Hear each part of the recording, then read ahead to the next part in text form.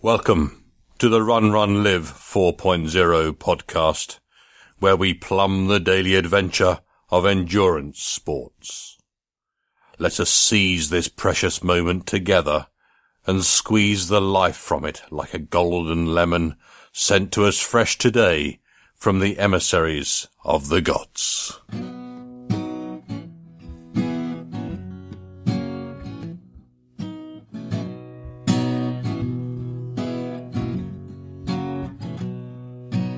That he was a terribly happy guy. That he ate a moldy pumpkin pie. Then he thought that he just couldn't die. So Ned, he laughed so hard it made him cry.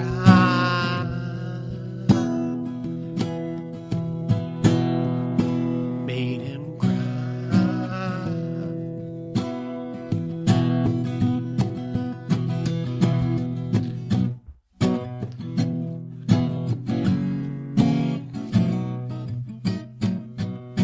Hello, my friends. This is Chris, your host, and this is the Run, Run, Live podcast, episode 4-310.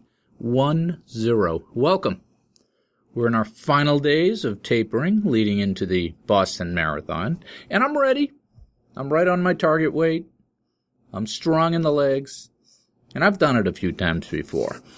And I'm starting from the back of the pack this year in the last charity corral. It'll take me a while to get to the starting line, and it will be crowded.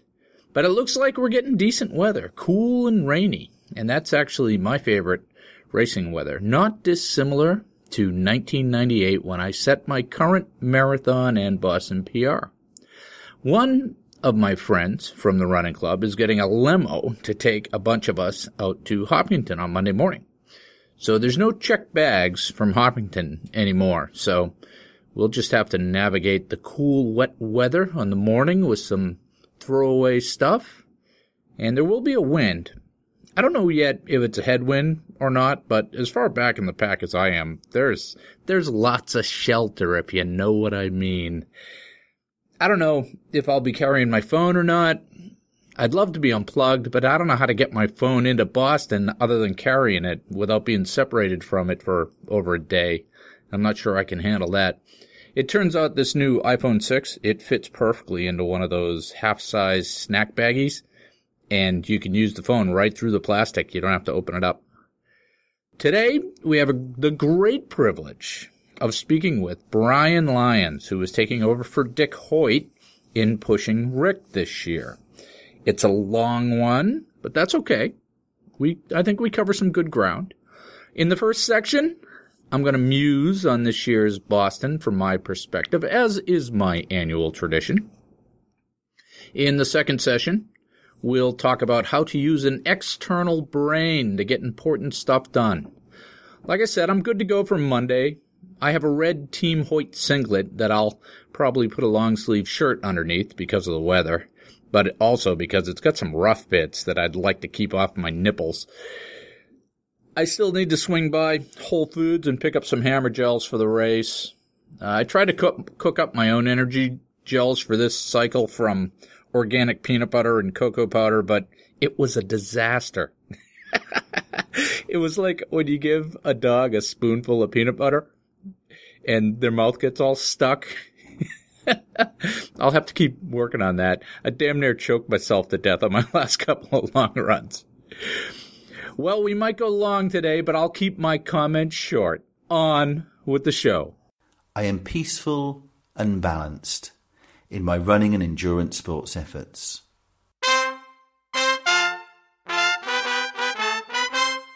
Boston taper time. Here we are again. Here we are again, my friends.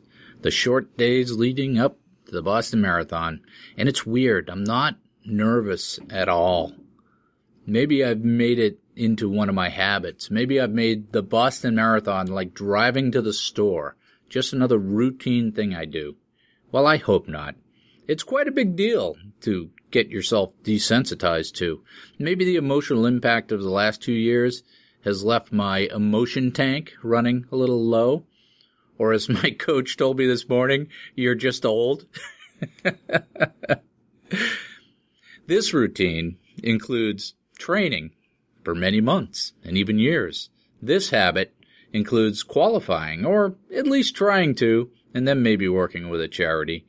And this routine involves all the things that I've learned in long-distance running and road racing over a quarter of a century. And I'm certainly not numb to it, but I guess I'm used to it. There's no taper madness this time around. There's nothing on the line. There's no big stack of chips in the middle of the table that tilt perilously in the balance of an unknown outcome. Do I have advice? Sure. I'm full of it.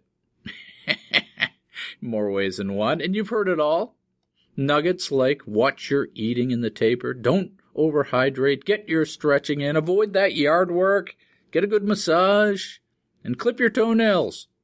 I've given it. You've heard it. Do I have advice about the race? Yep, I'm full of it. Don't go out too fast. Hold back and accelerate through the hills. Don't get overwhelmed by the atmosphere. Let the race come to you. It's all ground that has been plowed before. But how do I feel? How am I going into this one? My legs feel great. I honestly haven't felt this aerobically strong since training for the ultras in 2008. I have zero, zilch, nada, no pain or niggles whatsoever in my legs. Nutritionally, I'm strong. I've been trying to eat clean for a couple of months, and I'm down the 10 pounds I wanted to be. I'm at a nice race weight of 180. I tried to make sure I didn't lose too much too fast this time around. And I tried to learn some new things, some new dishes, some new cooking techniques. You might even call me lean. I've gotten the miles in. I've been running around 40 miles a week since November. I'm strong. I've been doing my core and my yoga. I'm flexible enough for a guy my age. Which is funny. Here I am, at 52 and a half years old. I'm fit, I'm lean, I'm well balanced and happy, but I'm still bothered. Sure, my big brain knows that it's silly as shit, but my animus is still bothered. I still have those bony hag fingers plucking at the back of my brain with all the things that I'm not. I'm not fast enough. I'm not strong enough. I'm not flexible enough. I didn't work hard enough. I didn't suffer enough. I didn't give 100%. I'm a pretender. I'm not worthy of this race and these people. And I know everyone has these thoughts. In my youth, I called them demons, and I worked to train them into muses. This is the irrational side of the human soul. This is the unquenchable fire that drives us as a race to find boundaries and then go beyond them. And I know this, but it still bothers me that I'm not scared, stiff, and sore and broken going into the Boston Marathon. I did not go to the dark place. This training cycle was quite benign and additive in nature. I got enough 3-hour long runs in, some on a hilly course in inclement weather. I raced a 20-miler with pretty good results. The base is all there. All of these data points tell me that I have nothing to worry about running 26.2 miles on a course I know well in my 49th marathon. Something would have to go fairly wrong for this to go sideways. If it weren't for my heart, I'd actually be much more nervous. Why? Because with this base, I should be able to race well and even requalify if it wasn't for my heart.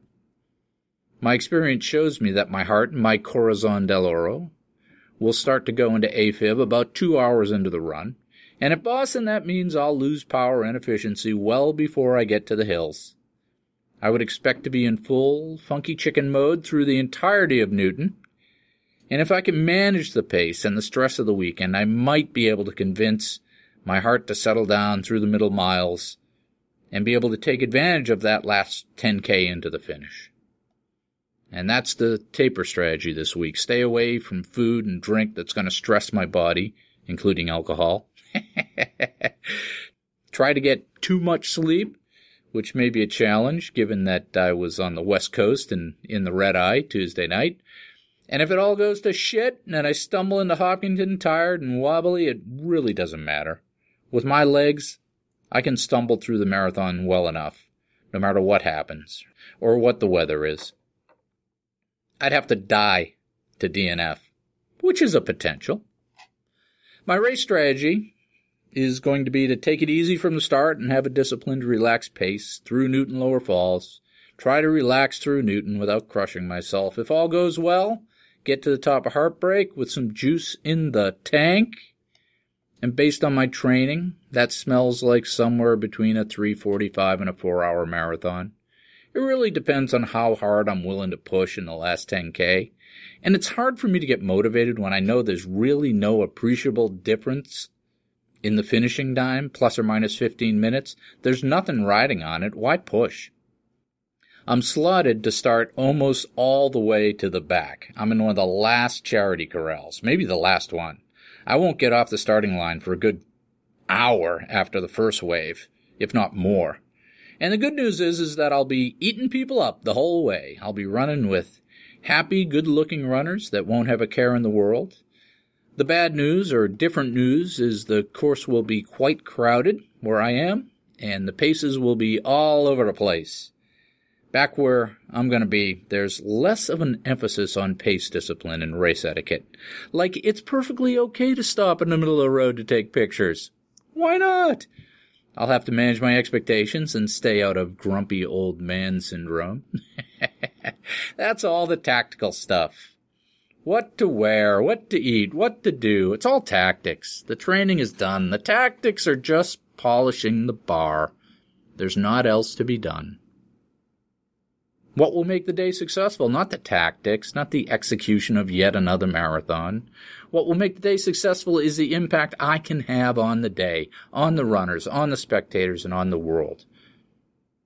I am an ambassador of my tribe. I am Boston. I am Team Hoyt. I am Hopkinton. I am Heartbreak Hill. I am as much a part of this legend and this legacy as Johnny Kelly and Clarence DeMar, although I'll never win this race. On Monday, I leave that legacy on the streets of Massachusetts. On Monday, I renew my vows at the Church of the Unicorn. And I'll bring my energy, my smile, my karma to this great race, and I'll pitch in and do my best. I'll help those who need it. I'll entertain. I'll welcome. I'll hold court. I'll be the ambassador. One of my great faults is to make routine great things. This is not just another marathon. This is not just another training cycle. This is not just another Boston Marathon. This is a chance. This is a sliver of the space-time continuum that will never be repeated. This is a celebration. This is a great joining of my tribe, and I will try to be of service. At some point on Monday morning, your thoughts will turn to the Boston Marathon. And when they do, think of me and my tribe, and send us karma and love. And if I'm lucky, I'll see you out there. And now for today's featured interview.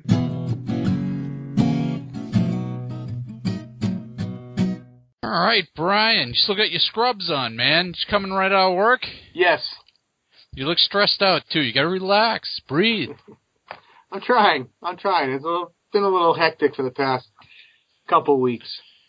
Yeah, I bet. How you feeling? I feel pretty good. good.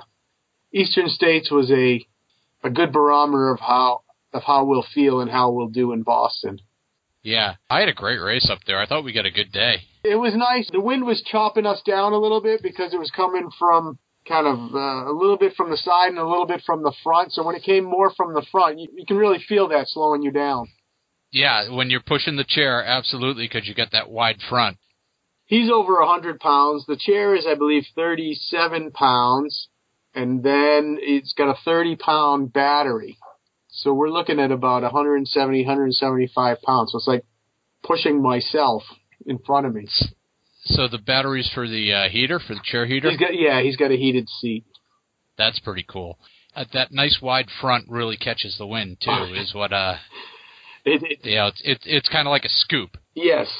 Yeah, because I can remember in windy races, I'd look for people pushing kids in double strollers and tuck in behind them because they got a nice wide envelope in the wind. Right.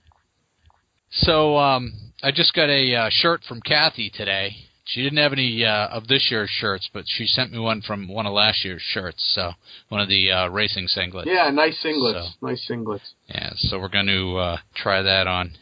Got a new pair of running shoes in the mail today, too, so I got to figure out how to break those in. I'm going to California tomorrow, so I'll take them with me and walk around in them. There you go. I did Ironman Florida in a brand new pair of running shoes that I had only walked around in for about a mile, 2 miles tops. And it worked out well. Yeah, I don't have a history of foot problems, like blisters or any of that stuff, so I don't have to be super careful on the footwear. I can run on almost anything, so. But I got a new pair of Hokas, because the last ones, it's funny, because I just kept running in them. I just typically just run in shoes until I start feeling it in my legs, and I go, oops, time for a new pair of shoes. So I think I had like 600 miles on the last pair. Wow, that's excellent. I've never tried the Hoka. I've only heard good things though. Yeah, since I'm getting older, I need the cushion. So anyhow, Bryan, let's reel it back a little bit. So give us the 200 words on who you are and what you do. My name's Bryan Lyons. From Nashua, New Hampshire. I live in Massachusetts now. I'm a dentist in the town of Billerica, and I run for enjoyment, but I'm not a runner. I've never really considered myself to be a runner. I've always done it secondary to something else. Growing up, I played soccer, and in soccer, it involved a lot of running, and we did ski team. And in ski team, if you weren't skiing or racing, you were running. So it was always secondary to something else.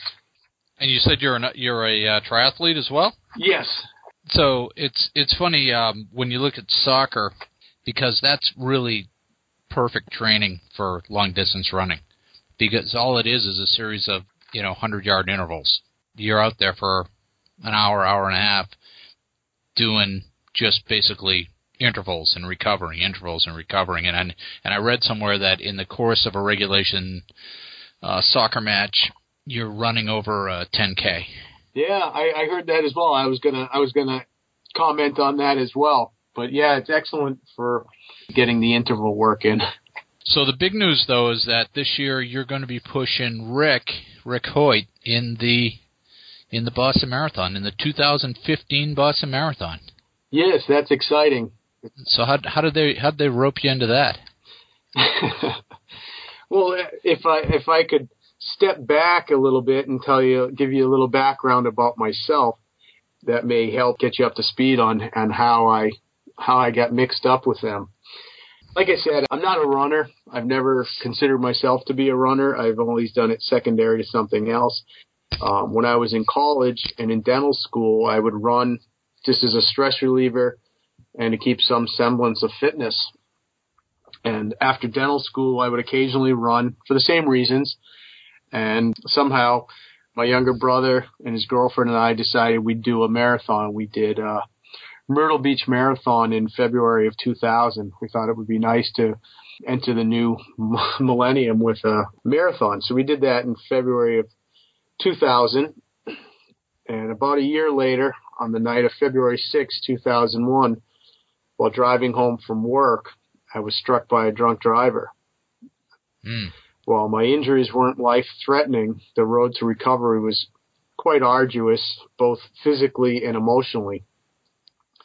It took me until July 17th of that year to be able to sleep through the night without waking with considerable back pain. I had to sleep sitting up, and I'd often wake up with extreme pain, and I'd have to take a hot shower. Some nights I could get back to sleep, some nights I couldn't.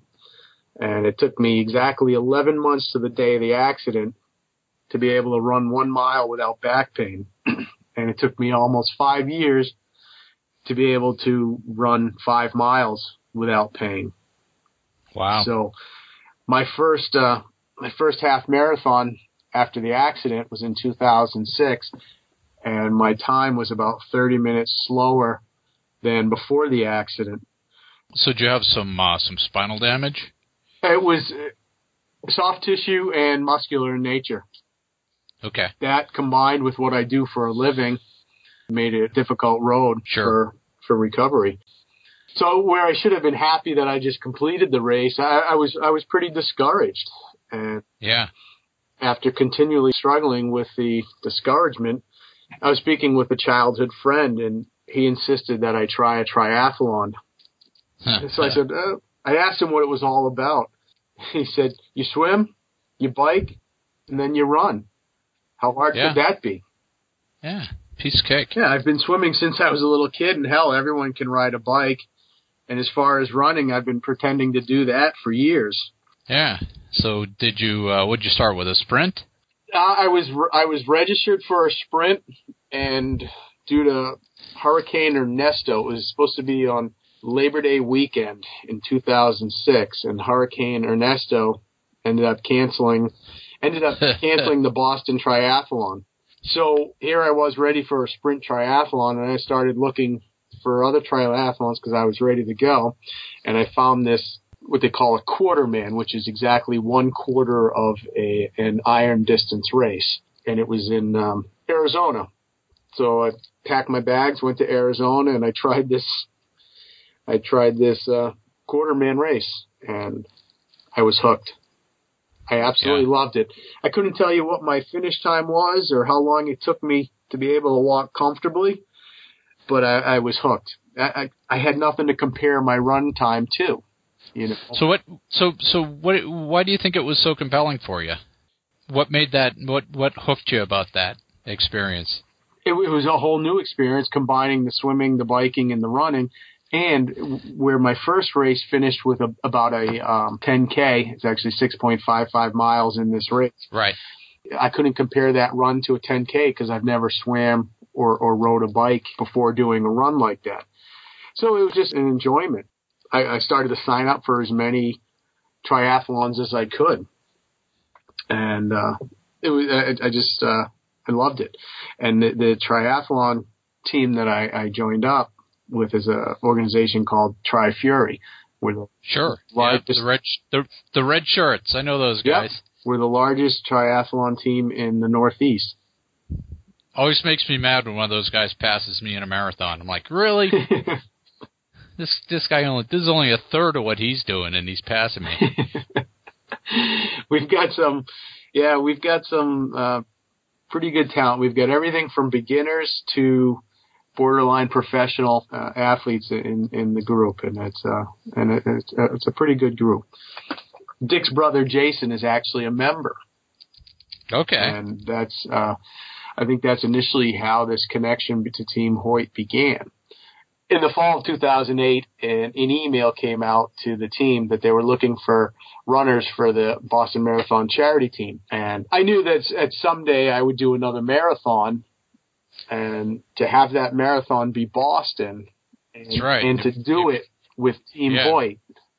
If you got to do a marathon, Boston's a good one to start with, right? Yeah, do Boston, and to do it with Team Hoyt was the only impetus I needed. So within minutes of getting that email, I contacted Team Hoyt, which I found out was Kathy that I was contacting, and I signed up. Yeah. And then I just started training. Not necessarily with them, but training for the marathon. Yeah. So how'd your first race go? My first Boston? First Boston, yeah. I don't remember what my time was, but it was probably somewhere between 4:15 and 4:21, if I recall. Yeah. And but one of the things about getting this fondness for running back after the accident, I was no longer as concerned with my times. No, I only asked because a lot of people, they get so hyped up at their first Boston that they tend to end up about 6 miles short. Well, at the time, I had actually beat my time that I had done at my first marathon in 2000. So I beat that time by, I think, 20 minutes. Yeah, good. So, yeah, it's an interesting course. It is. So it was positive that I beat my previous marathon PR, and just to experience the whole weekend with Team Hoyt was pretty amazing. So did you actually run with those guys, or did you just go do your own thing during the race? No, Dick and Rick would always start just behind the elites, yeah. The elites, and they'd start behind the wheelchairs. The push rim would go first, and then the hand cycles, and then Dick and Rick. And actually, last year was the first year that they decided to have a duo division, and I think last year there may have been 8 duos in the race. So now it's an official division at the Boston Marathon. Right. I'm an advocate for it. I think I would love to see the BAA or any of these other large major races have that division be called the Team Hoyt division. Yeah, that would be cool. I think that would just be fantastic. Yeah, I mean, looking back, Dick and Rick ran a 2:40 marathon in the early 90s, right? They used to run like a 2:40s in the sub 3s, and they qualified for Boston, and the BAA wouldn't let them run. Right. Well, initially, when Dick did this qualifying time, they said, no, you have to qualify at Rick's, the youngest member of the duo. You have to qualify at his qualifying time. Yeah. So Dick went down to the Marine Corps Marathon. That's what they call the People's Marathon, and he beat their qualifying time. Right, which in the old days was a 250 or something. Either 250 or 255. Yeah, it was pretty incredible. Yeah, and he blew out a 240 and change at the Marine Corps. 240.47, I think he did. Yeah. And you know what's funny? After Eastern States, Dick came over to Rick and I, and he said, "Oh, you guys had an excellent run, a great time." And I turned to him and I said, "Well, it's no 240 marathon, but we did good." He goes, "Yeah, but you still have 3 weeks." Yeah, he's so competitive. That's what I love about him. Because I can remember, running Boston, and I knew I was having a good race if I caught those guys back in the 90s. Because they were so quick, and they got that head start. It's pretty amazing. Yes. So in 2009, we didn't start or finish with them. We started wherever we were seated for the charity runners. And so there was 2009, 2010, and 2011. I didn't catch them. Very few charity runners on the team caught them, if any. But in 2012, another teammate and I caught up with them, and that was crossing the finish line. It was Doug Gilliland, Dick and Rick, and me. Crossing the finish line with them is one of the most amazing experiences in my life. Yeah, the crowds love those guys. So the one thing is, if you're in the Boston Marathon, everybody knows those guys. And the crowd loves them. So if you're running with them, it's like this big wave. It's pretty cool. I say that Dick and Rick Hoyt are to the Boston Marathon what Michael Jordan is to the Chicago Bulls. Yeah. So the last couple of years, when I passed these guys, they'd have a whole crew of people with them. They'd have like 12 people with them, all wearing the Hoyt uniforms. So that's why I asked the question. I was wondering if those guys started with them, or they just sort of caught up with them? Caught up with them. Yeah, okay. Because people are seated in different corrals and waves, and usually the faster runners are seated in wave 1, so they have a better chance of catching them than a wave 4 runner. Right, got it. So that makes sense. And so when they catch them, they just run with them. So he ends up having this whole sort of entourage. The entourage. But people are encouraged to run their own race. In shorter races, if I catch them, I don't necessarily run with them. Yeah. But in Boston, actually in 2012, before the marathon, I called my brother and I said, I'm feeling good this year. I may catch them. What do I do if I catch them, but I'm also on course for a new PR? And he said, I don't know. He goes, but you'll know when and if you catch them. Right. And I did. I caught them, and I was on a course for probably a 15-minute PR, and I shut it down, and I ran their race, and it was probably one of my best running decisions. Yeah.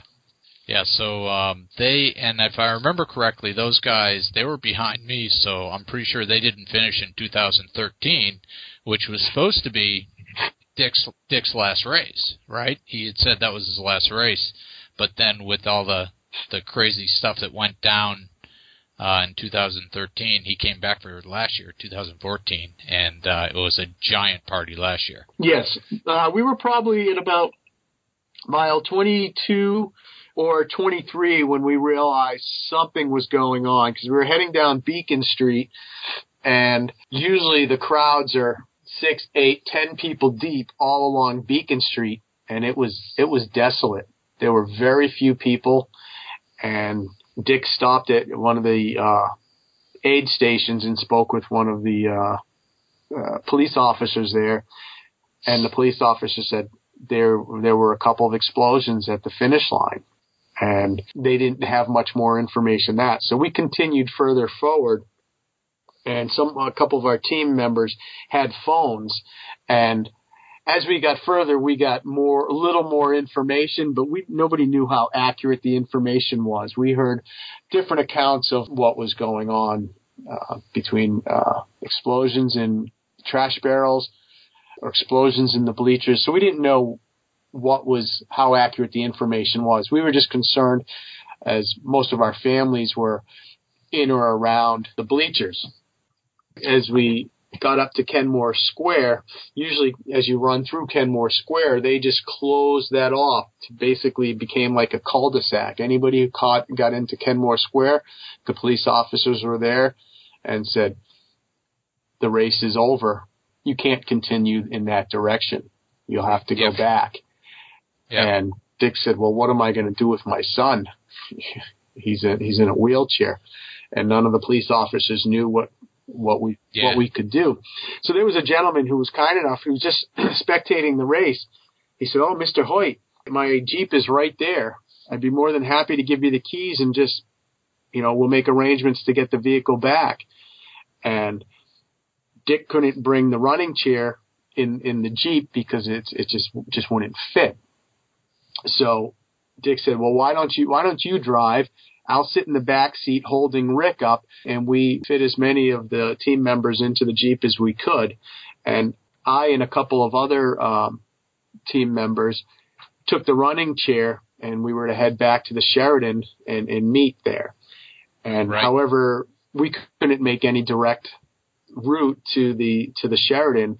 We ended up doing approximately 9 additional miles, just trying to make it back that 1 mile. Yeah, it was tough because you couldn't get to where you wanted to get to. I passed you guys on Heartbreak Hill, and you guys were walking at the time. I don't know if you were with them on Heartbreak Hill. Yes. So I was having a bad day too. I got turned around right about 26, right where it turns onto Hereford. So, yeah, same thing. It took me 4 hours to get back to the Marriott, to find a way to get to the Marriott. So, yeah, let's not talk about that anymore. Let's talk about 2014, last year, which was must have been amazing. It was. Before the race, I was just hoping that Dick and Rick would have the race of their lives. Whatever that meant for them, whether it meant being the fastest people out there, or whether it meant just having the most enjoyment they could have out of a race, I was hoping for them to have the best race of their life. But of course, we all wanted to catch them, but I would never hope a slow race on them so I could be selfish to catch them. Yeah. But I did have people along the way alerting me to their time and their position. And Dick's first 9 or 10 or 11 miles were lightning quick. And I had only gained probably about a mile, because we started later. I had only gained probably about a mile or 2 on them. And I said, well, if he keeps up this pace, I'll never catch him. So I I had to do the math in my head. How fast am I going to have to go, and how far am I going to have to go that fast in order to catch them? And luckily I did. Luckily I did catch up with them. And I only later found out why they slowed down. Is because they stopped at every aid station. They stopped at every medical tent, and they stopped to thank every first responder along the course. And there wasn't a wheelchair that Dick and Rick didn't stop to say hello and shake hands. Actually, Dick was alerted of somebody spectating that we had just passed that was in a wheelchair. And he stopped and he turned around and he went back to make sure that they said hello. You know, I had the same sort of experience last year there when I got into the final miles, you know, on the backside coming down into the city. I started going slower because I didn't want it to end. It was special. I started to actually try to go slower just so it would, you know, so I could high five the folks and talk to people, because it was so, yeah, it was very special. Yeah, it was, I caught them just after the Newton Fire Station, the turn there, shortly up the hill. And it just got louder and louder and louder. And then as we got to maybe 2 miles out, just before Kenmore Square, Uda Pippig ran out to meet us so she could run in with us. And wow. I don't know if you know this, but she's the coach of the marathon team, and she came out to meet us, and to have her waiting for us to run in with us was pretty amazing. Yeah, she's a pretty positive person. I follow her on Facebook, and I look at all. She seems to really enjoy life. She does, and she loves running, and she loves the Hoyts, and she's such a wonderful woman. So the baton has been passed, though, Bryan. It has. The baton has been passed, and so what's your plan this year? How are you going to make us all proud? No pressure. Well, the baton has been passed. Dick is still going to do the shorter races, and what he calls shorter is half marathon or less, and he's still going to do triathlons with Rick. So there's no slowing down for him. He's just retired from the marathon distance races. So the baton has been passed, but I am not replacing Dick. No one could do that. I'm merely a fresher set of legs. So you got a crew to run with this year, or are you going to let people catch you, like Dick did? I don't want anyone to catch me. This is a race. I'm going to catch you. Well, I wish you luck. I encourage everybody to have the best race of their life. And if it means catching me, great. Yeah. So this is a pretty special thing that you're inheriting here, you know. Must give you some pretty strong emotions when you think about it. How is this special and different for you? Well, I love running with Rick. And, you know, a lot of people, I know it's an incredible honor, and a lot of people see that. At the end of the day, I'm just a guy going out. Excuse me. I'm just a guy going out for a run with a friend at the end of the day. Yep. And that's what it all is, right? Our community is pretty special. It is. So there'll be a lot of emotions, and for me, I'm sure for Rick, and I'm sure also for Dick. I mean, just the thought of seeing Dick on the sideline watching is pretty emotional itself. Yeah, you got to figure for Ricky too, because you know that first race was 1977, right? Yes. So that's 30 years these guys have been doing this. It's going to be a big celebration, Bryan. So is Dick going to be down in the bleachers at the finish line? Well, actually, they just announced that Dick would be the Grand Marshal of the Boston Marathon. Right. So, I heard that. So he's pretty excited to finish before Rick. Yeah, he gets to ride in the car. So, yes, he will be at the finish line, whether he'll be in the bleachers or at the finish line. He will be there. Well, the only way I'm going to see you guys is if I catch you, so I'll have to do that because you guys all assemble down at the church, right, with the elites. Down at there's a different area where you guys get together, isn't there? Or are you in the gym? Dick, Rick, and I will be at the gym at the center school. Okay. We have other members on the team that will be meeting at a private residence. Right. Because I got lots of options. So we'll be fine. I mean, I try not to overcomplicate it because you always have these people that go, "Oh, I'll meet you here, I'll meet you there." And they don't realize how much of a zoo it is, right? True. And it's just I just let it happen. I just let the whole thing come to me. So I'm pretty laid back about it in the morning. Don't want to be thinking about stuff. All right. Well, I look forward to seeing you in, let's see, 10 days, 9 days? It's 10 days. 10 days. Hopefully this weather's going to break. But actually, drizzly and mid-30s wouldn't be bad marathon weather. I hope we don't get the, where it just flips to the 90 degrees. No, Rick would prefer it a little bit on the warmer side. I would too. Yeah. That means we don't have to run the chair with an extra 30-pound battery. Yeah, exactly. But you're going to have to carry water instead. That's right. So I don't know if you remember, but you remember 2004? That's now the second hottest year or something? But now the second hottest, yeah. But I remember because the week before it was just like this. It was like 30s and drizzling, and none of us had seen the sun, and then all of a sudden it was 87 in Hopkinton and sunny. We all got sort of croaked. So I think that's one of the things that also makes Boston a more difficult race, the weather. It's more difficult for people training here because they have to train through the weather, and then when people are training out in San Diego and Phoenix, they're not getting the hills, and they're not training in the potential weather. It's not a predictable day. Yeah, it's not an easy race, but I guess that's what makes it special, right? We wouldn't have it any other way. That's right.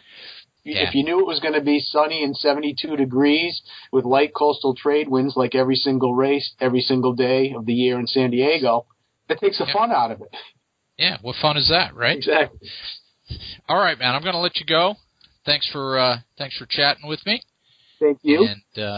And we'll see you on race day if we're lucky. I would just like to, on behalf of Team Hoyt, on behalf of Dick and Rick Hoyt, and on behalf of the Hoyt Foundation, I would just like to thank you for your support and raising money for the foundation. Yeah, my privilege. And do you have any links you want to give? Not that I know offhand. Yeah, I mean, the Hoyt Foundation is not hard to find. Right. You can always go to www.teamhoyt.com, or you can go to www.teamhoytnewengland.com. Both great organizations. Yep. All right, Bryan. Thank you. Let's get on. All right. Bye-bye. Bye. If I have planted one seed, I am happy. If I have nudged one thought, I am satisfied. The next time we meet, we will both be different people, but our common base of understanding will have grown.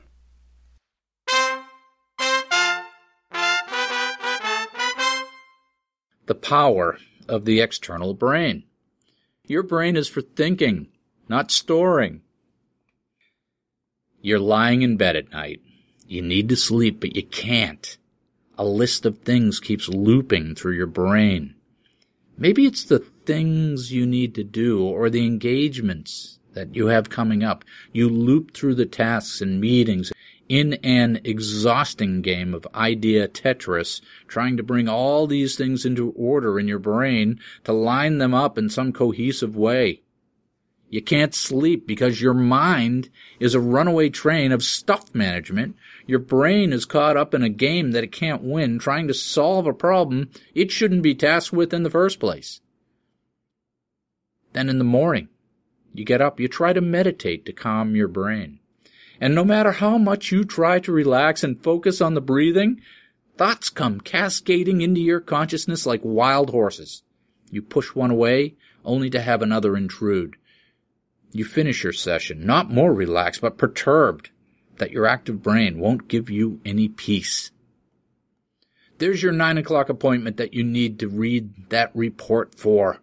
Mother's Day is coming up, right? And you can't miss that. The dog needs to be washed. What is your workout for today? Is there enough gas in the car for that trip to the airport? Because you know how much it sucks to get home late from a flight and find the tank empty. Did you forget to return that recruiter's call? Do you have enough clean underwear for this week? Oh, God. You have to find time to have that conversation with your kids or your spouse or your parents or your employee or your boss. On and on it cascades like a herd of rabid and confused weasels. Your mind is unsettled because you're giving it too much work, because you're giving it the wrong kind of work, because you're asking it to do work that it isn't good at. What you need is an external brain. What, you may ask, is an external brain? It's simply a device or a process that allows you to take things out of your brain and put them somewhere else so they don't nibble at you all day. Your brain is great at lots of things. It's great at coming up with ideas. It's great at solving problems. What it's not so good at is storing things. More appropriately, you shouldn't try to store everything in your brain. When you try to store everything in your brain, it becomes like a hoarder house. You can't find stuff and you can't have great ideas because of all the clutter. Have you ever tried to remember a long number, like a passcode? You can do it up to about 5 or 6 digits, but unless you have a methodology, your brain starts to struggle after 6 digits. Have you ever tried to schedule a meeting on a busy day with 4 busy people? What are the odds of finding an open slot that works for everyone? This is the type of problem that you're launching into your brain without knowing it when you don't leverage an external brain. Your brain doesn't know it can't solve these problems and starts to iterate, to run algorithms, to spin out of control, looking for potential solutions. And that keeps you awake at night and intrudes into your waking consciousness. External brains allow you to declutter. External brains allow you to remove some of these endless loop scheduling programs from your CPU. The first example of an external brain is your list. You need some place where you can write down your to-dos, and whether these are simple tasks like pay the credit card or more complex projects like paint the house or write the next great American novel, you need a system and a place to safely store these things so you don't have to constantly think about them. I keep mine on a piece of paper. Every day, I write down the tasks I want to accomplish. Every day, I get the great joy and that little dopamine hit that comes from scratching off those scribbled tasks. At the end of the day, when I run out of energy, I know what I didn't get to, and I have the option to roll it over to tomorrow. Almost every day I review my list. I add stuff, I delete stuff, but I'm not slavish about it. It doesn't drive me. It's just a safe collection area where I can put stuff I don't need to think about. In the morning or at the end of the day, I can look at my list and see how much slack I have in the day. I can figure out how most efficiently to schedule my times to get the most stuff done. And this is especially important when I have a workout and I have nutrition I have to fit in. This is an example of managing and scheduling interdependent activities. My point is that these tasks and projects are stored in a safe place. My big brain doesn't have to give itself hernias trying to keep them all under control. I only have to consider them when I'm doing them or reviewing them. Other than that, they aren't cluttering up my thinking. The second very obvious example of the external brain is the schedule. Everyone has a calendar of some sort. Calendars are great to keep appointments and any documents associated with those appointments. And they even give you a 15-minute warning. Your schedule keeps your brain from having to look at your watch every 10 minutes. And more interesting, another great and useful manifestation of the external brain is a coach. I love having a coach, whether for nutrition or training or life. Coaches don't just bring expertise, they allow you not to have to think about the training. They do your worrying and your analytics for you. External brains can be processes as well. What do I mean? Well, you know how much I like habits. Habits, not hobbits. I like hobbits too, but habits are much more useful. Here's an example. I installed a car key rack on the wall just inside the door that leads up from my garage. And do you want to know where my keys are? Well, right now they're actually in my computer bag, but if I was at home, they would be in that key rack. Why? Because I don't have to think about where my keys are. I can use that processing power for something else. Why would you spend even 20 minutes of your life hunting for keys in your house? Even with a life like mine that does not have a set routine, I try to make habits out of the routines that I have. Try to routinize as much of the rote stuff with habits and organization. And again, don't go crazy. There are things that shouldn't be habits, like love and family. Don't overprogram your life so that the simplicity gains start to crowd out the richness and joy. Another example of the external brain is something that humans have always been good at, organizing into groups. These are the people that you work with. If you manage those people correctly, they become part of your external brain. Hire people and work with people who you can leverage to meet mutual goals. Give them responsibilities and processes so you get the results without having to chase them. As an aside, if you want to make yourself crazy, hire people who need to be watched and then micromanage them.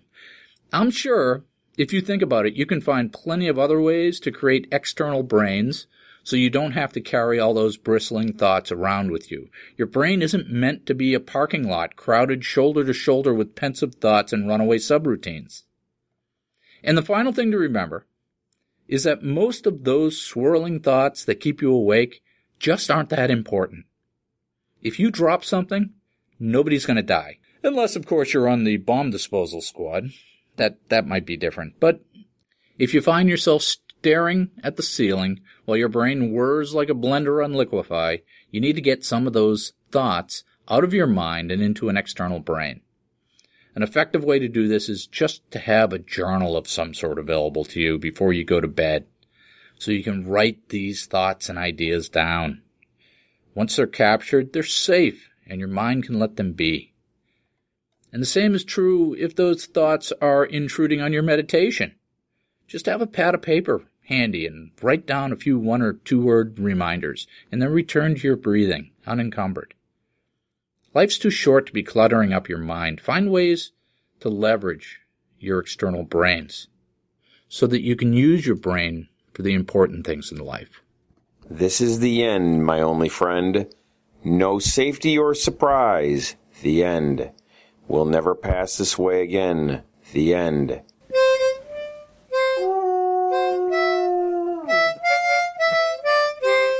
That was a good one, bud. That's it, my friends. Episode 4-310 in the can. We'll see what happens over the weekend. I may do a race report or not. It's a lot of work to write something that I'm proud of.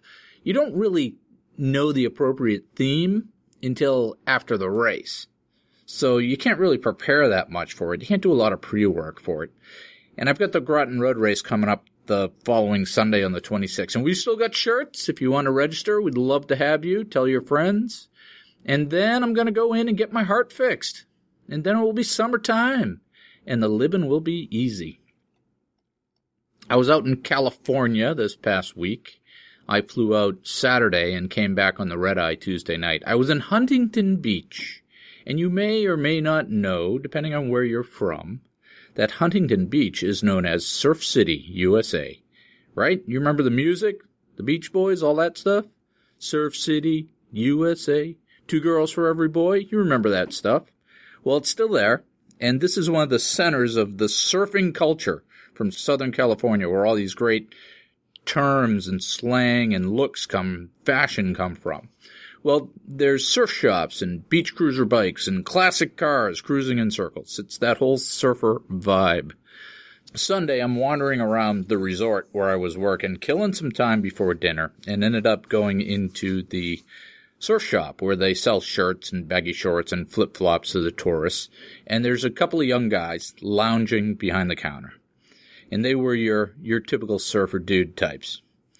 And me being me, I figured I'd go chat them up And I say, "You guys look tired and bored." To which the one guy replies, "Yeah, we're the surf instructors, but they make us work in here." And the other dude says, "Yeah, man, long night, you know?" And I nod, as if I can commiserate. And he thinks I don't really get it. And he goes on, "I was up all night, man. You know, those Spanish girls?" And I try to act like that's something I can relate to as I stand there in my business suit and my sort of midlife crisis look. And he thinks I still don't get it. And he says, "You know, man, the 6'2". And I kind of agree and sort of move on, wondering what the hell the 6'2" means.